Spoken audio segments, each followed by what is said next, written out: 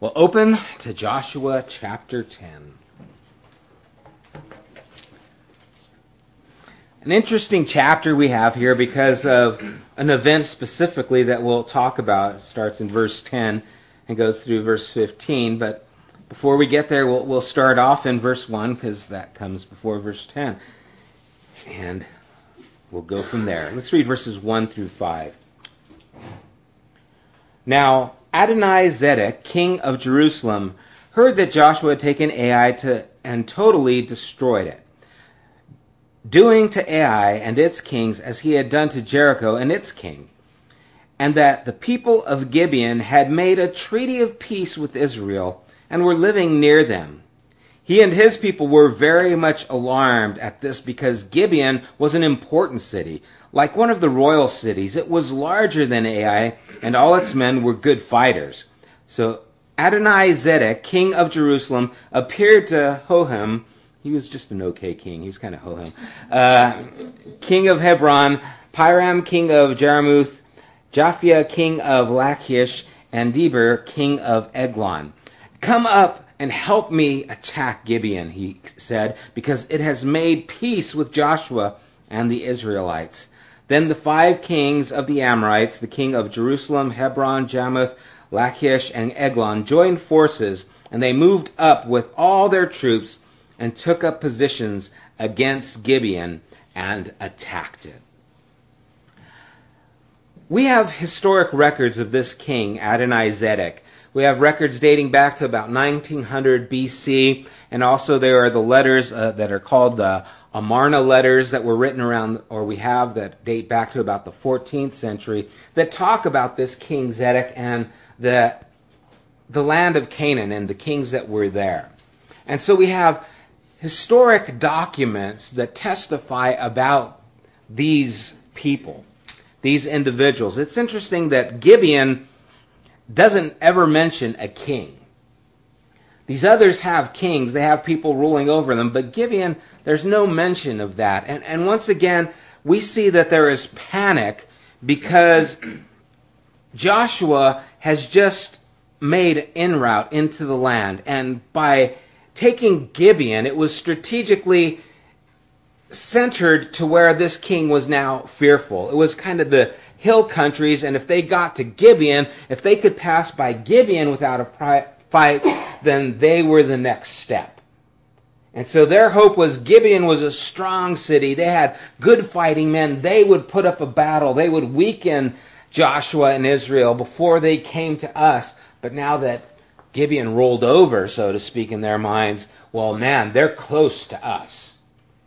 And so they went on the offensive, these kings. They had to put something up to stand in the way of Joshua and what he was doing. And you know, the enemy never sleeps. The work of God always encounters opposition.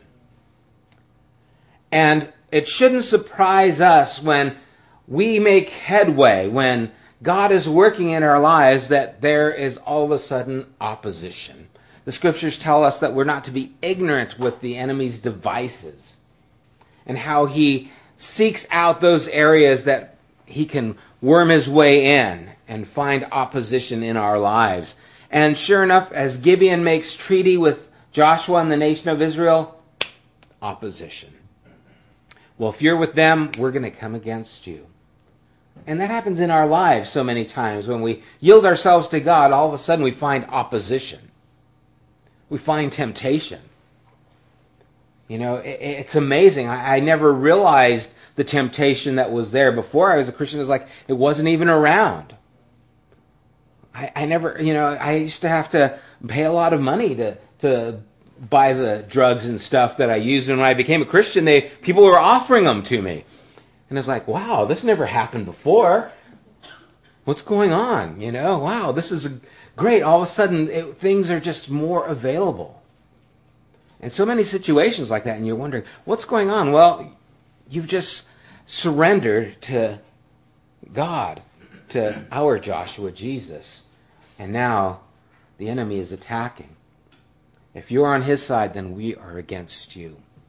And it shouldn't surprise us that that opposition takes place. And so in verse 6, we see the Gibeonites then sent word to Joshua in the camp of Gilgal. Remember, Gilgal is their base station on the other side of Jordan where they crossed. Do not abandon your servants. Come up to us quickly and save us. Help us, because all the Amorite kings from the hill country have joined forces against us. So Joshua marched from Gilgal with his entire army, including all the best fighting men. The Lord said to Joshua, do not be afraid of them. I have given them into your hand. Not one of them will be able to withstand you. After an all-night march from Gilgal, Joshua took them by surprise. Now, do you guys remember chapter 9? The Gibeonites tricked Joshua. He tricked the nation of Israel. They got flack for it because they sided up and said, okay, we're going to make a treaty with you, Gibeonites. You deceived us. You said you were from a far country. They bought the deception. You know, they had the moldy bread, the worn-out clothes, the worn-out wineskins. They said, yeah, it sounds legit. They didn't inquire of the Lord. They made an agreement. 3 days after they made this treaty, they find out, hey, you guys are our neighbors. You tricked us. Why did you do this? And they made them vow that they would be servants in the temple or the tabernacle, and then later on the temple. And I was thinking, you know, they didn't make an agreement with them that if someone else attacked you, we would fight for you. We never see that agreement. We just say, we won't attack you. And I could see myself very easily when you hear, hey, come save us, you know, we're being attacked. You get what you deserve, see? You reap what you sow. I guess you're getting it now. That'll teach you for deceiving us. And my mind kind of thinks, well, this is you getting your just dessert. That's what you deserve. We don't have any obligation to go to you. It's 25 miles away. It's 4,000 feet in elevation from where they were. It's a trek, and it's not something that I think we need to be involved with. You made your bed, sleep in it. Maybe it's just me. Maybe I'm really wicked, but I could see myself thinking that way because I do tend to think that way sometimes. But they don't. We don't even see a hesitation from Joshua. That he goes straightway there. In fact, they march all night. And that surprised me in the sense that Joshua seemed to know that this was what they were supposed to do. It reminded me of Micah 6:8. He has shown you what the Lord requires of you, but to do what is just, to love mercy, and to walk humbly with your God. This is the just thing to do. Why? Because it's showing mercy to these people who are now our allies. And the heart of God, we need to recognize, is always leaning towards mercy. Always. Aren't you glad he's leaned towards mercy with you? But I'm not always so glad when he leans towards others. It's my heart. God, I'm so thankful. I know how I need mercy, but you know what, God? They could use a little judgment. It would do them well. And God says, you need to do what's right. You need to love mercy. Love mercy. That's beautiful. And that's what we see Joshua doing.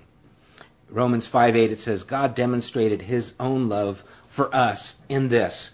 While we were still sinners, Christ died for us. When we were deceptive, when we were rebellious, when we were worse than the Gibeonites, we didn't even want a treaty with God, God had mercy on us. And he loved us, gave himself for us when we were in the middle of our sin. And so Joshua here represents our Joshua, our Jesus. he goes and he helps them. They cry out and he answers. And that's what our Jesus does. When you cry out for mercy, he answers. He answers with his love, with his mercy, and he doesn't fall short. They get there, and I love that he gets there with haste. I mean, he goes all night. This is a heck of a trek by foot and by, horseback. I mean, and they take their fighting men, they go there, okay, they need help, we're gone. And again, 4,000 feet in elevation, and man, driving 4,000 feet in elevation gets me tired. I can't imagine walking. You ever play basketball at 4,000 feet? Half court, man, that's it.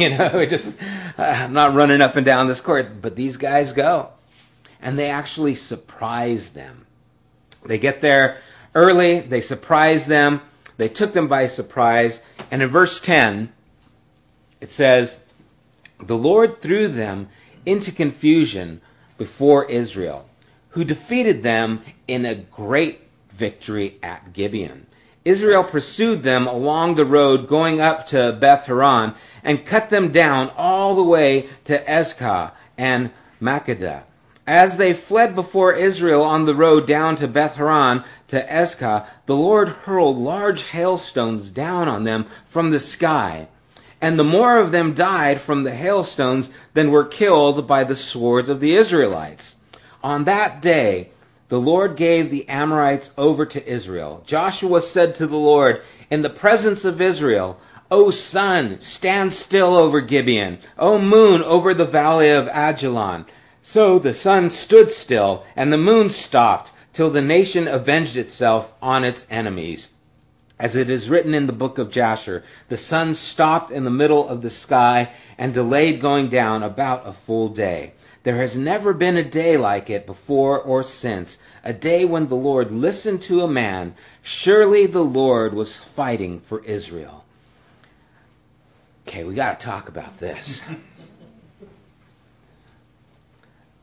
There's a few things that we want to talk about. There's actually 3 things that take place, and we're going to spend a little bit of time on this because I found it interesting, and I think it's an important thing.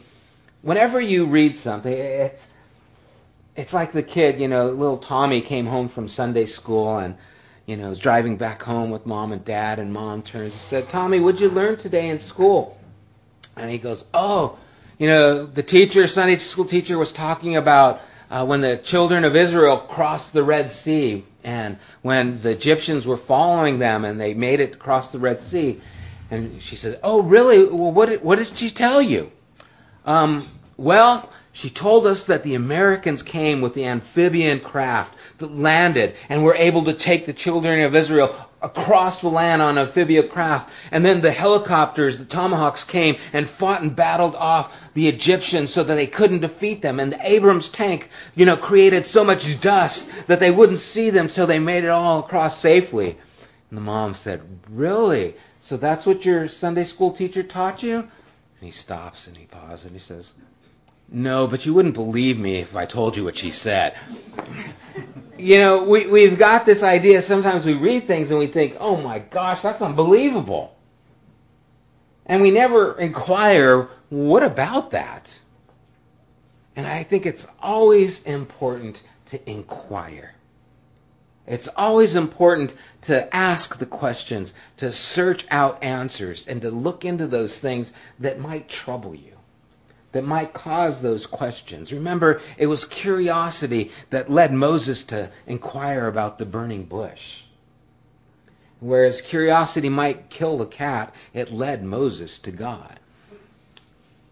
And we need to recognize that that's an important part of who we are, is being inquisitive.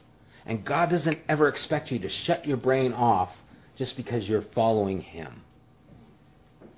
And so we're going to look at this, and there's 3 things that take place that I think are interesting. One is we see that the Lord threw, in verse 10, threw them into confusion before Israel, who defeated them in a great victory. So we see that the Lord threw them in confusion. We see that then the Lord hurled large hailstones, and the word hailstones can be just stones. It doesn't have to be ice. It can be just stones, but through large hailstones, in fact, more of them died from the stones than died from Israel. And third, the sun stopped, according to the scriptures here. Now, we're going to kind of take these backwards. We're going to go from backwards to we're going to talk about the sun stopping, we're going to talk about the hailstones, and we're going to talk about them being surprised. I mentioned it Sunday, by saying, well, the sun can't stop, the sun isn't moving, the earth is actually circling the sun. Well, the sun doesn't rise every morning either, but we say it's a sunrise, and it doesn't set every evening. It's a sunset, but that's just our language. And so we can't get too technical. This isn't supposed to be a scientific disclosure. No doubt, your science teacher would say, oh, did you see the sunset? And you wouldn't say, well, the sun doesn't set, the earth is rotating. He would say, duh. Of course, it's common. This is just saying, this is what we saw, this is what we observed. So it's not trying to be technically correct or scientifically accurate. It's saying what they perceive just as we say what we perceive. The sun, of course, didn't stand still because it's not moving, but it appeared to stand still in this place where they were at. There's a few things that are interesting about this. I read 4 different commentaries talking about this, and I found it interesting that 3 of them, and these are conservative, one of them is probably the most foremost of Hebrew commentaries, Keil and Delitzsch. They are Christian Jews who have a 10-volume set on the Old Testament, and them and a few others talked about the fact that there's this quote of the book of Jasher that we're going to talk about a little bit later, and we're saying basically kind of a poem. This is a poetic reaccountment of what happened. And these commentaries make the statement that, this is a poetic way of saying God gave them victory. This is a poetic way of saying it was as if the sun stood still and Joshua had victory over this thing. And their arguments were, or their statements, or their commentary, because that's what it is, they're commenting on what the scriptures say, were sound. I read it and I think, well, that sounds pretty reasonable. And I could see someone going along with that and saying, yeah, I don't have a problem with that. But I did have a problem with that, because that's not how it reads to me. It reads to me, basically there is kind of the re-encounterment, but there's also the statement that the Lord listened to this man, and that he said in front of Israel, sun, stand still. And so I read another commentary that says, yeah, this is what it says, and God who created heavens and earth can make the sun appear to stand still if he wants to.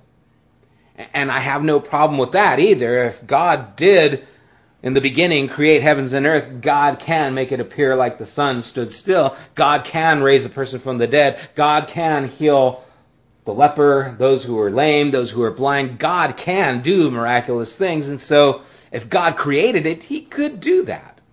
But I still am inquisitive. And so there were a few other things that I found curious about this, because wouldn't you think that something like this would be talked about not just by Joshua, but by everyone in the world? That day would kind of mark something. And it's interesting because that's exactly what we find. There are a few accounts, and I'm going to just share some of these things with you. In the ancient Chinese writings, there's a legend of a long day. The Incas in Peru, the Aztecs of Mexico have a like record of this. And there is a Babylonian and Persian legend of a day that was miraculously extended. Another section of China contributes an account of the day that was miraculously prolonged in the reign of Emperor Yao. Herodotus recounts that the priests of Egypt showed him their temple records, and that there he read a strange account of a day that was twice the natural length. And so here's all these records, different places, talking about there was this day We got up in the morning, we had lunch like regular, and we were getting ready to have dinner, but the sun didn't go down. And it was there for a whole long time. So much so that we thought we would write about it. In 1950, Immanuel Velikovsky, he wrote a controversial book called Worlds in Collision. And in there he brought up some other documents that he'd found, the Mexican annuals of the Cuauhtlicán Indians, the history of the empire of these and Mexico written in the Nahua Indian in the 16th century. It is related that during a cosmic catastrophe that occurred in the remote past, that the night did not end for a long time. Okay? So forget all the names. There's this Indian tribe that talked about a long time ago this night didn't end. Which makes sense because if somewhere it's really day for a long time, then somewhere else it's really night for a long time. In layman's terms. The Sagan, the Spanish savant who came to America a generation after Columbus, had gathered traditions of the Aborigines, wrote that at the time of one cosmic catastrophe, the sun rose only a little way over the horizon and remained there without moving. The moon also stood still. So here's another account of it being dark and not quite getting light. Would that freak you out or what? There's the sun, it's not getting lighter. It would make you wonder what's going on. And you see, we need to recognize that there was a time when astrology and the study of the planets and the stars was very important. Mythology was based on all these characters. The sun god. The same with even the Baal was the god of the heavens or the sun.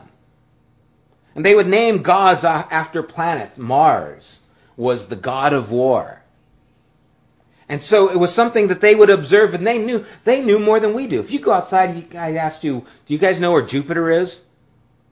I don't know where it is. Do you? Anyone here know where Jupiter? But they would go out and they would mark these things, and they would have an awareness of these things. And there was a reason. Because it seems that those things had some kind of important play in their lives. And before we go into that a little bit further, there was an account on August 4th, 1972, where time actually moved slower than usual, where the rotation of the Earth slowed down because of a solar flare and solar flare activity that took place. Now, it wasn't distinguishable to us, but those who were measuring things said that the wind from the solar flare was like quadruple what it usually is, and it had an effect on the Earth. They had power outages in Canada and the United States. So we know that the cosmos can affect those kinds of things. To what extent, we don't know. Now, one more account that I thought was interesting. In New Zealand, the sun god Maui, which is where we got the island name from, was said to have run away for a whole night and was out of orbit. Again, their sun god ran away for the night. Just another account. What do you say when it's your God? How do you say, our God is not there anymore? He ran away for the night. And so I thought that was kind of an interesting. Now, the hailstones. It's interesting that we have them in a confusion, hailstones and the sun standing still, all in one time. Because markedly, giant stones falling from the sky and wiping out more people than the army, that'd be pretty big.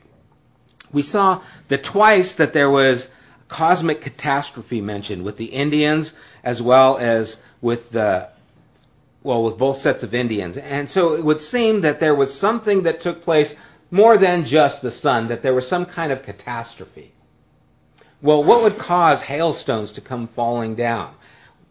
And all this, I'm speculating. It's just kind of fun speculation. One thing you need to be careful, there are things out there that say that astronomers from NASA have tried to, go back and account for things, and there's something missing and they can't account for it, and the day of Joshua standing still is the day that it happened. That's urban legend. That's not true. NASA has no reports like that. And so we want to make sure that we are accurate, that we're not just making stuff up to suit ourselves. I hate it when that happens. You guys seen that video on Facebook about the USC professor and he didn't have the chalk that didn't break? Anyway, that's one of those things. That's a lie. I hate it when Christians lie to try and make a point about the truth. No, don't do that.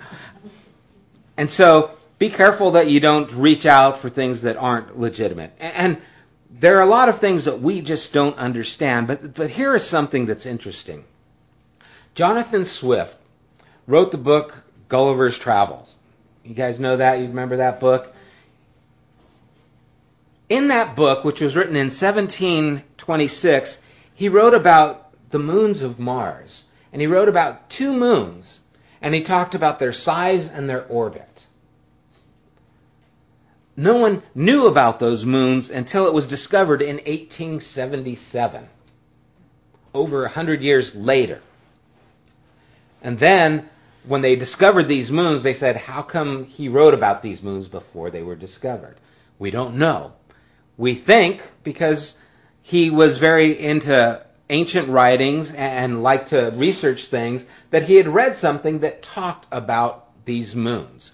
Now, when you see these moons, and the names of these moons are Deimos, which means dread, and Phobos, which means fear, they look like rocks.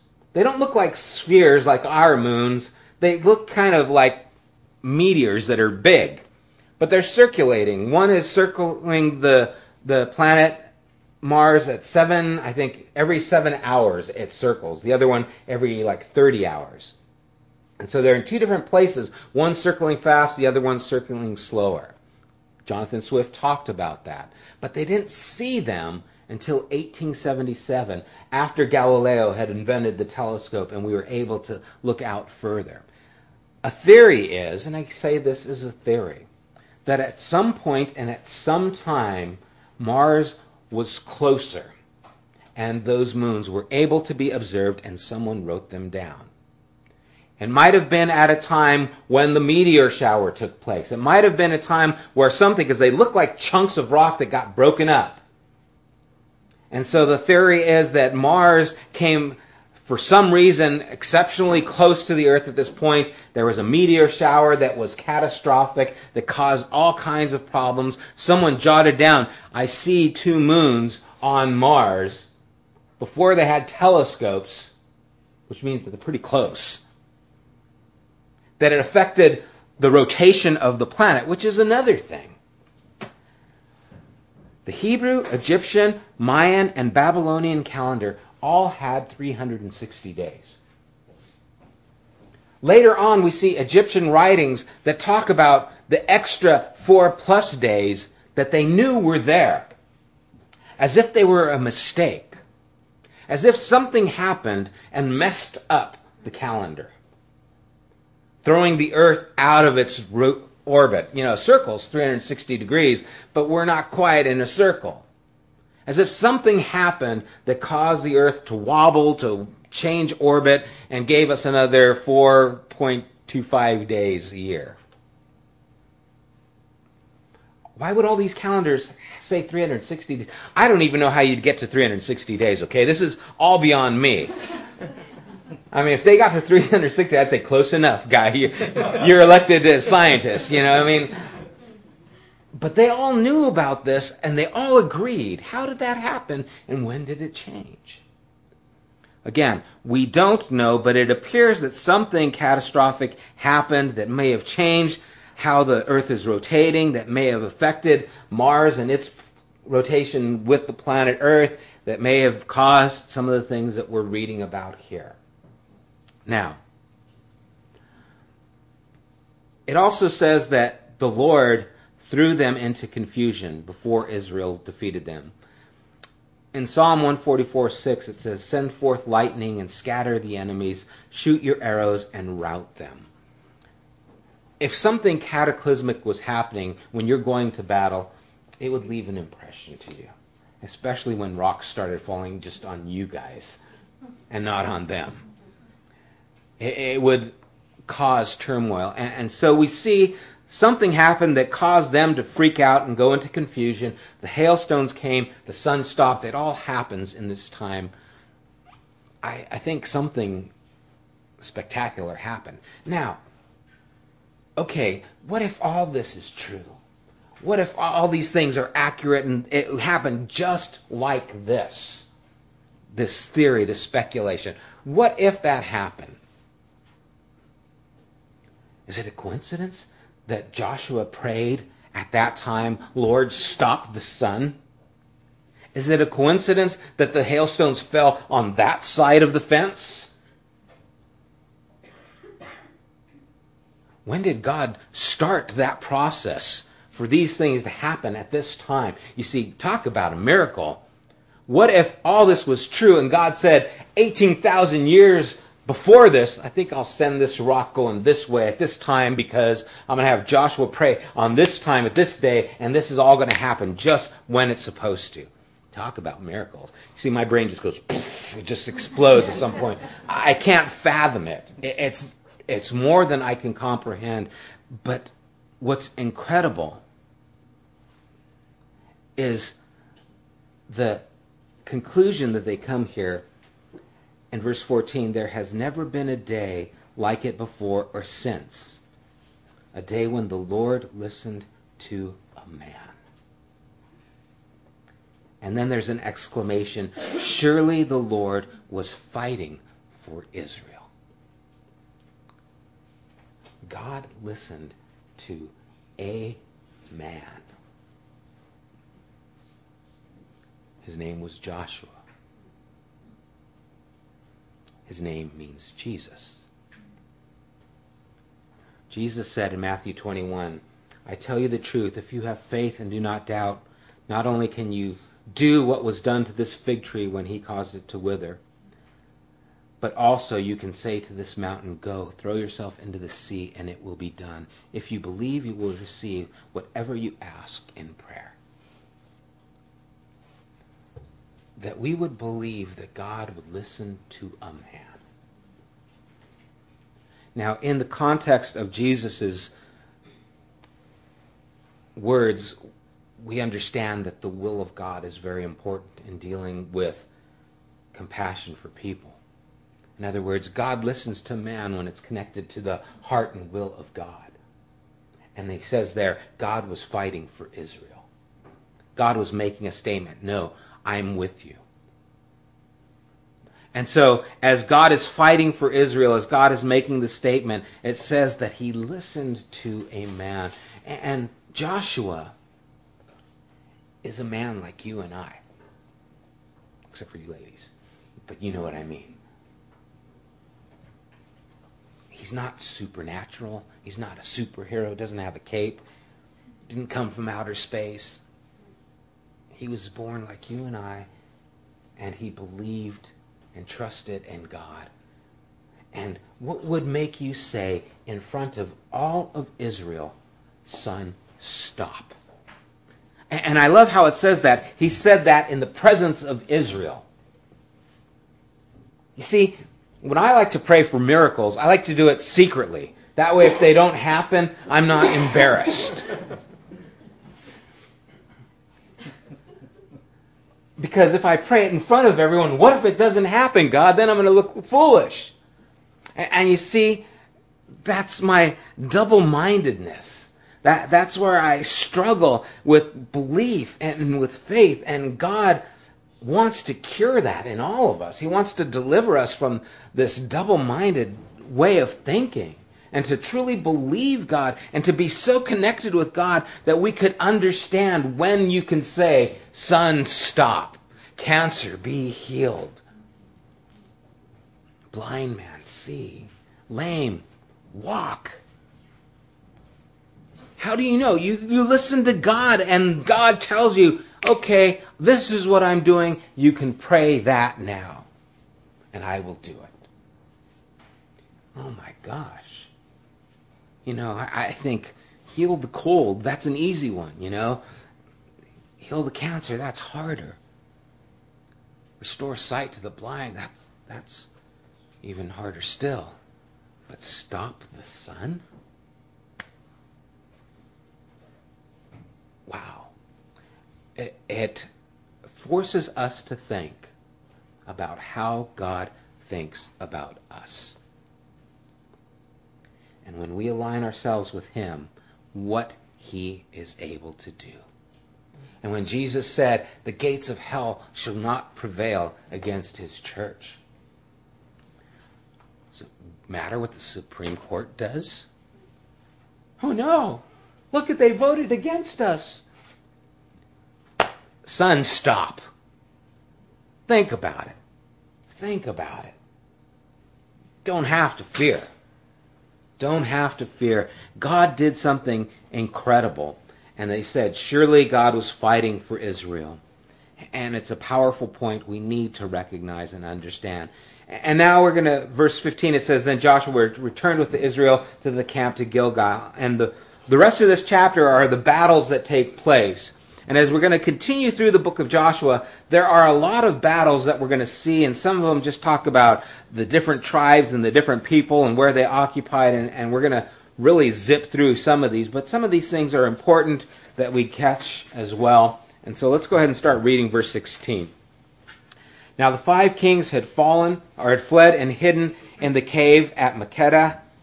Then when Joshua was told that the 5 kings had been found hiding in the cave of Makkedah, he said, roll large rocks up on the mouth of the cave and post some men there to guard it.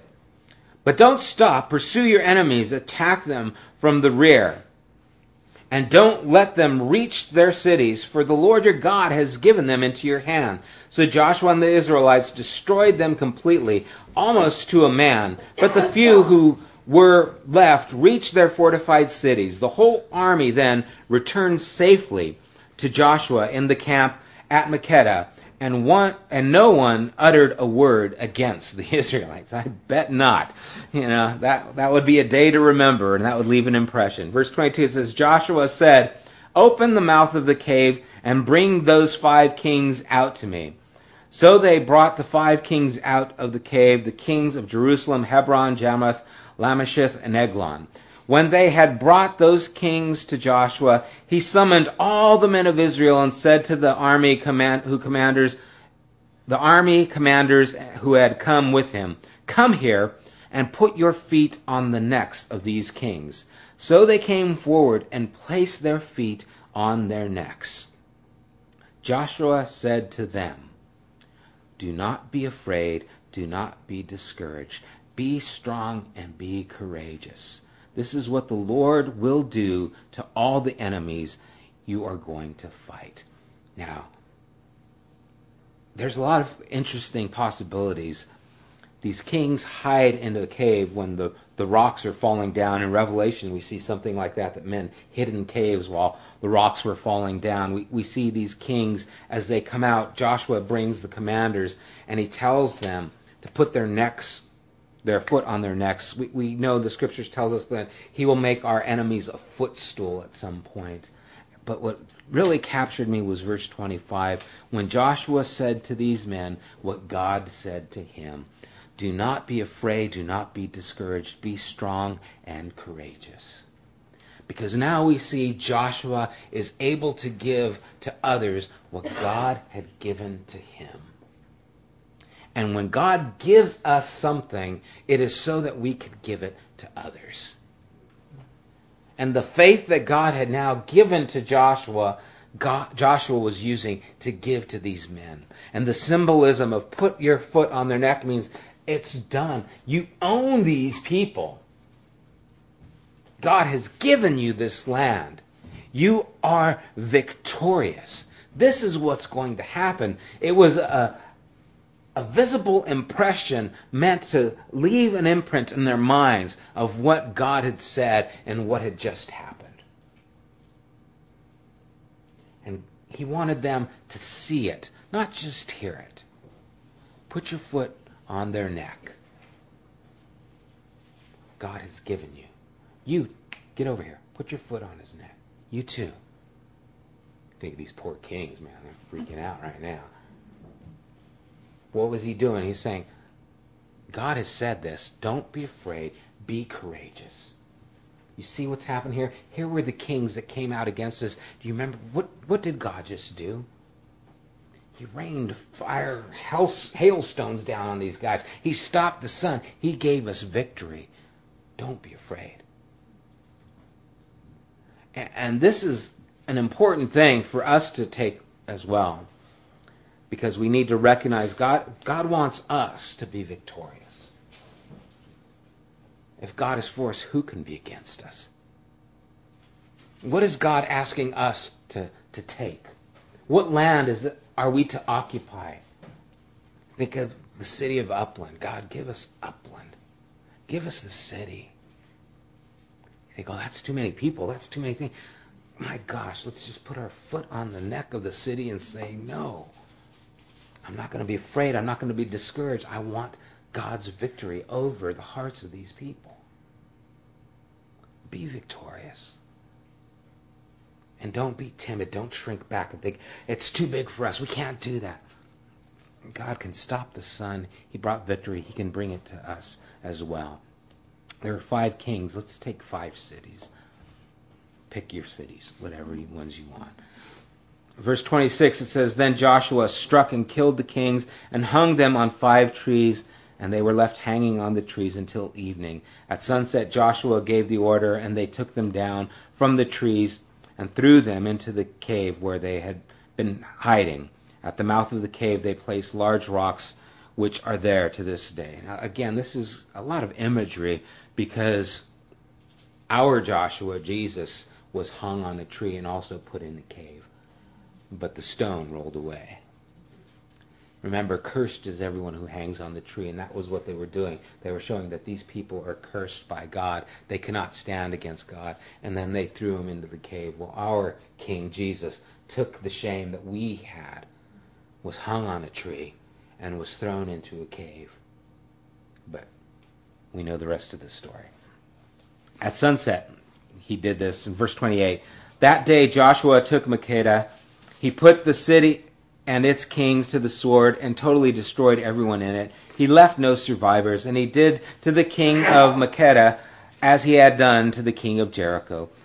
Then Joshua and all Israel with him moved from Makkedah to Lebnah and attacked it. The Lord also gave the city and its king into Israel's hands. The city and everyone in it Joshua put to the sword. He left no survivors there. And he did to its king as he had done to the king of Jericho. Then Joshua had all Israel with him move from Libnah to Lachish. And this is all the southern cities. So they went into the hill, and now they're going down to the south. They kind of divided the country, and now they're conquering everything to the south. In verse 32, the Lord handed Lachish over to Israel, and Joshua took it. On the second day, the city and everyone in it he put to the sword, just as he had done to Libnah. Meanwhile, Horam, king of Gezer, had come up to help Lachish, but Joshua defeated him and his army until no survivors were left. See, there's a pattern here, right? Then Joshua and all Israel with him moved from Lachish to Eglon. Here's all the cities these kings came from. They took up position against it and attacked it. They captured it, and the same day they put it to the sword and totally destroyed everyone in it, just as they had done to Lachish. Then Joshua and all Israel with him went up to Eglon and to Hebron and attacked it. They took the city and put it to the sword, together with its king, its villages, and everyone in it. They left no survivors, just as at Eglon they totally destroyed it and everyone in it. Then Joshua and all Israel with him turned around and attacked Debir. They took the city, its king, and its villages, and put them to the sword, everyone in it. They totally destroyed. They left no survivors. They did to Debir and its kings as they had done to Libnah and its kings, and to Hebron. Joshua subdued the whole region, including the hill country, the Negev, the western foothills, and the mountain slopes, together with all the kings. He left no survivors. He totally destroyed all who breathed. just as the Lord, the God of Israel, had commanded. Joshua subdued them from Kadesh Barnea to Gaza, and that Gaza is the Gaza Strip that we know today. And Kadesh Barnea should ring a bell. That's where they heard that this land was theirs originally, but because of disbelief, spent 40 years in the wilderness wandering. And so here comes that name again. This time, there's a different outcome. Gaza, from the whole region of Goshen to Gibeon, all these kings and their lands Joshua conquered in one campaign because the Lord, the God of Israel, fought for Israel. That's an important part. Why did they do this? How were they able to do this? Because the Lord, the God of Israel, fought for Israel. Then Joshua returned with all the men to the camp at Gilgal. The battles that we have and we fight, we need to recognize and understand we can only fight them if the Lord strengthens us, if He goes before us and helps us. Whatever battles you are struggling with, whatever things that you are having, whether they are personal, whether they are physical, whether they are areas of temptation and weakness, where they are areas of fear and discouragement, you are not going to be victorious unless the Lord is with you. And for the Lord to be with you, there has to be a surrender of your life to Him. There has to be a giving of yourself to Him. You know, it's difficult to convey sometimes to someone, say, who's struggling at the area of alcohol. And they want deliverance. I want to be delivered from the Lord. And you say, okay, what you need to do is give of yourself to God. You need to surrender yourself. That means you need to spend time with Him. You need to recognize you are not going to have victory if you don't stay close to Him. And so you need to take the steps to stay close to Him. If you don't, you will not have victory. Person has struggles, temptations with pornography. You need to stay close to Jesus. If you don't stay close to Him, you are not going to have victory in this area of your life. It doesn't just happen. It happens when you abide in the Lord and He abides in you, and then His fruit starts being produced in your life. That brings victory. But I tell you, the moment you stop abiding, guess what? Bam! You fall. And you recognize, I am not strong at all. That it is really the Lord. But you see, if I'm not staying close to Him, if I don't recognize that it's the God of Israel who's fighting for me and I have to stay in His camp, on His side, if I'm not staying close to Him, well then it's easy to gossip, it's easy to lie, it's easy to do things that I shouldn't. Why? Because the conviction of the Holy Spirit, I'm not in the right conversation, I'm not in the right camp, and those things overtake my life. But when I am in the right camp, when I am staying close, when I recognize it's the God of Israel who is fighting, I just need to stay right next to Him. Then we see the victory. Then we have lives that are victorious. Otherwise, you're not going to make it. You're not strong enough. Oh, you might make it for a while, and you might even put up a good front and develop some great habits. But to be victorious, you have to be in the camp of the God of Israel. And that's the only way it's going to happen. It's important that we recognize those things.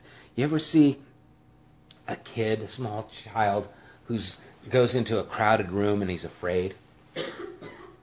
And they latch on to your leg. My kids, when they were small, they used to just, man, and I had two of them. They were like, weights on my legs. And you start walking, and they're just like right next to you. They don't let go. One time, Karina and I went to some friends' houses, and there was a bunch of people there, and I was sitting down, and one of my boys, they were like 2 or 3 years old, maybe, I think, in between that age. And all of a sudden, you looked up and you could see that he was on the other side of the room, and between us and him were all these people. And he didn't know what to do, so he screamed at the top of his lungs. You would have thought someone chopped his fingers off or something. I mean, he just, ah! And what happened? I'm not with you! I need to be over there, and I don't know how to get there! So this is what I know to do, scream!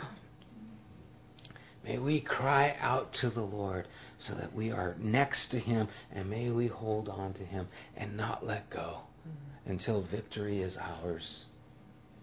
Because victory will not come any other way except abiding and staying close to the Lord. And we need to remember that. We need to own that. It needs to be in our minds. That's the only way that we will be victorious, is if we are close to him. Let's pray.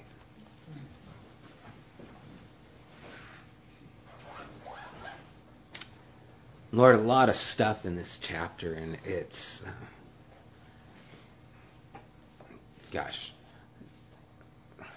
it's more than we can comprehend or fathom. It's deeper than I could ever expound.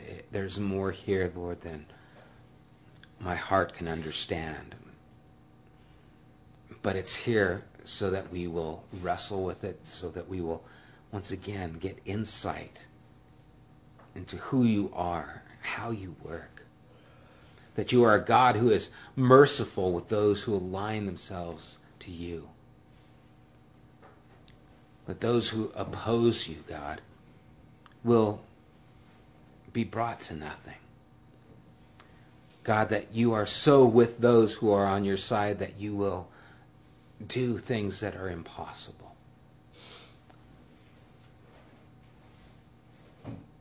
God, that we do not need to fear. We need to be courageous and recognize that our victory is in you and only in you. Lord, I pray that all these areas in our own lives that we're not victorious in, these areas of struggle, these areas of fear, these areas of worry, these areas of oppression where we can't seem to climb out. God, you can stop the sun. You can get us out of whatever pit we are in. But what we need to do is what Joshua did and what his generals did. We need to stop being afraid. We need to be courageous. We need to recognize that you are for us despite our circumstances. And we need to cling to you, because there will never be victory unless we are clinging to you, because you are the one who produces the victory. And so, God, I pray you would deliver us all, that we would be victorious, that we would recognize how much you are for us, and we would walk in that victory, and that we would, like Joshua, would conquer these areas of in our lives, these areas of insecurity, these areas of fear, these areas of temptation and sin, these areas of struggle, that we would not let them stand between us and you, that we would fight and fight and fight, and recognize that you are the one who brings victory. Lord, bring victory here in each of our lives, I pray. And we ask it in Jesus' name. Amen.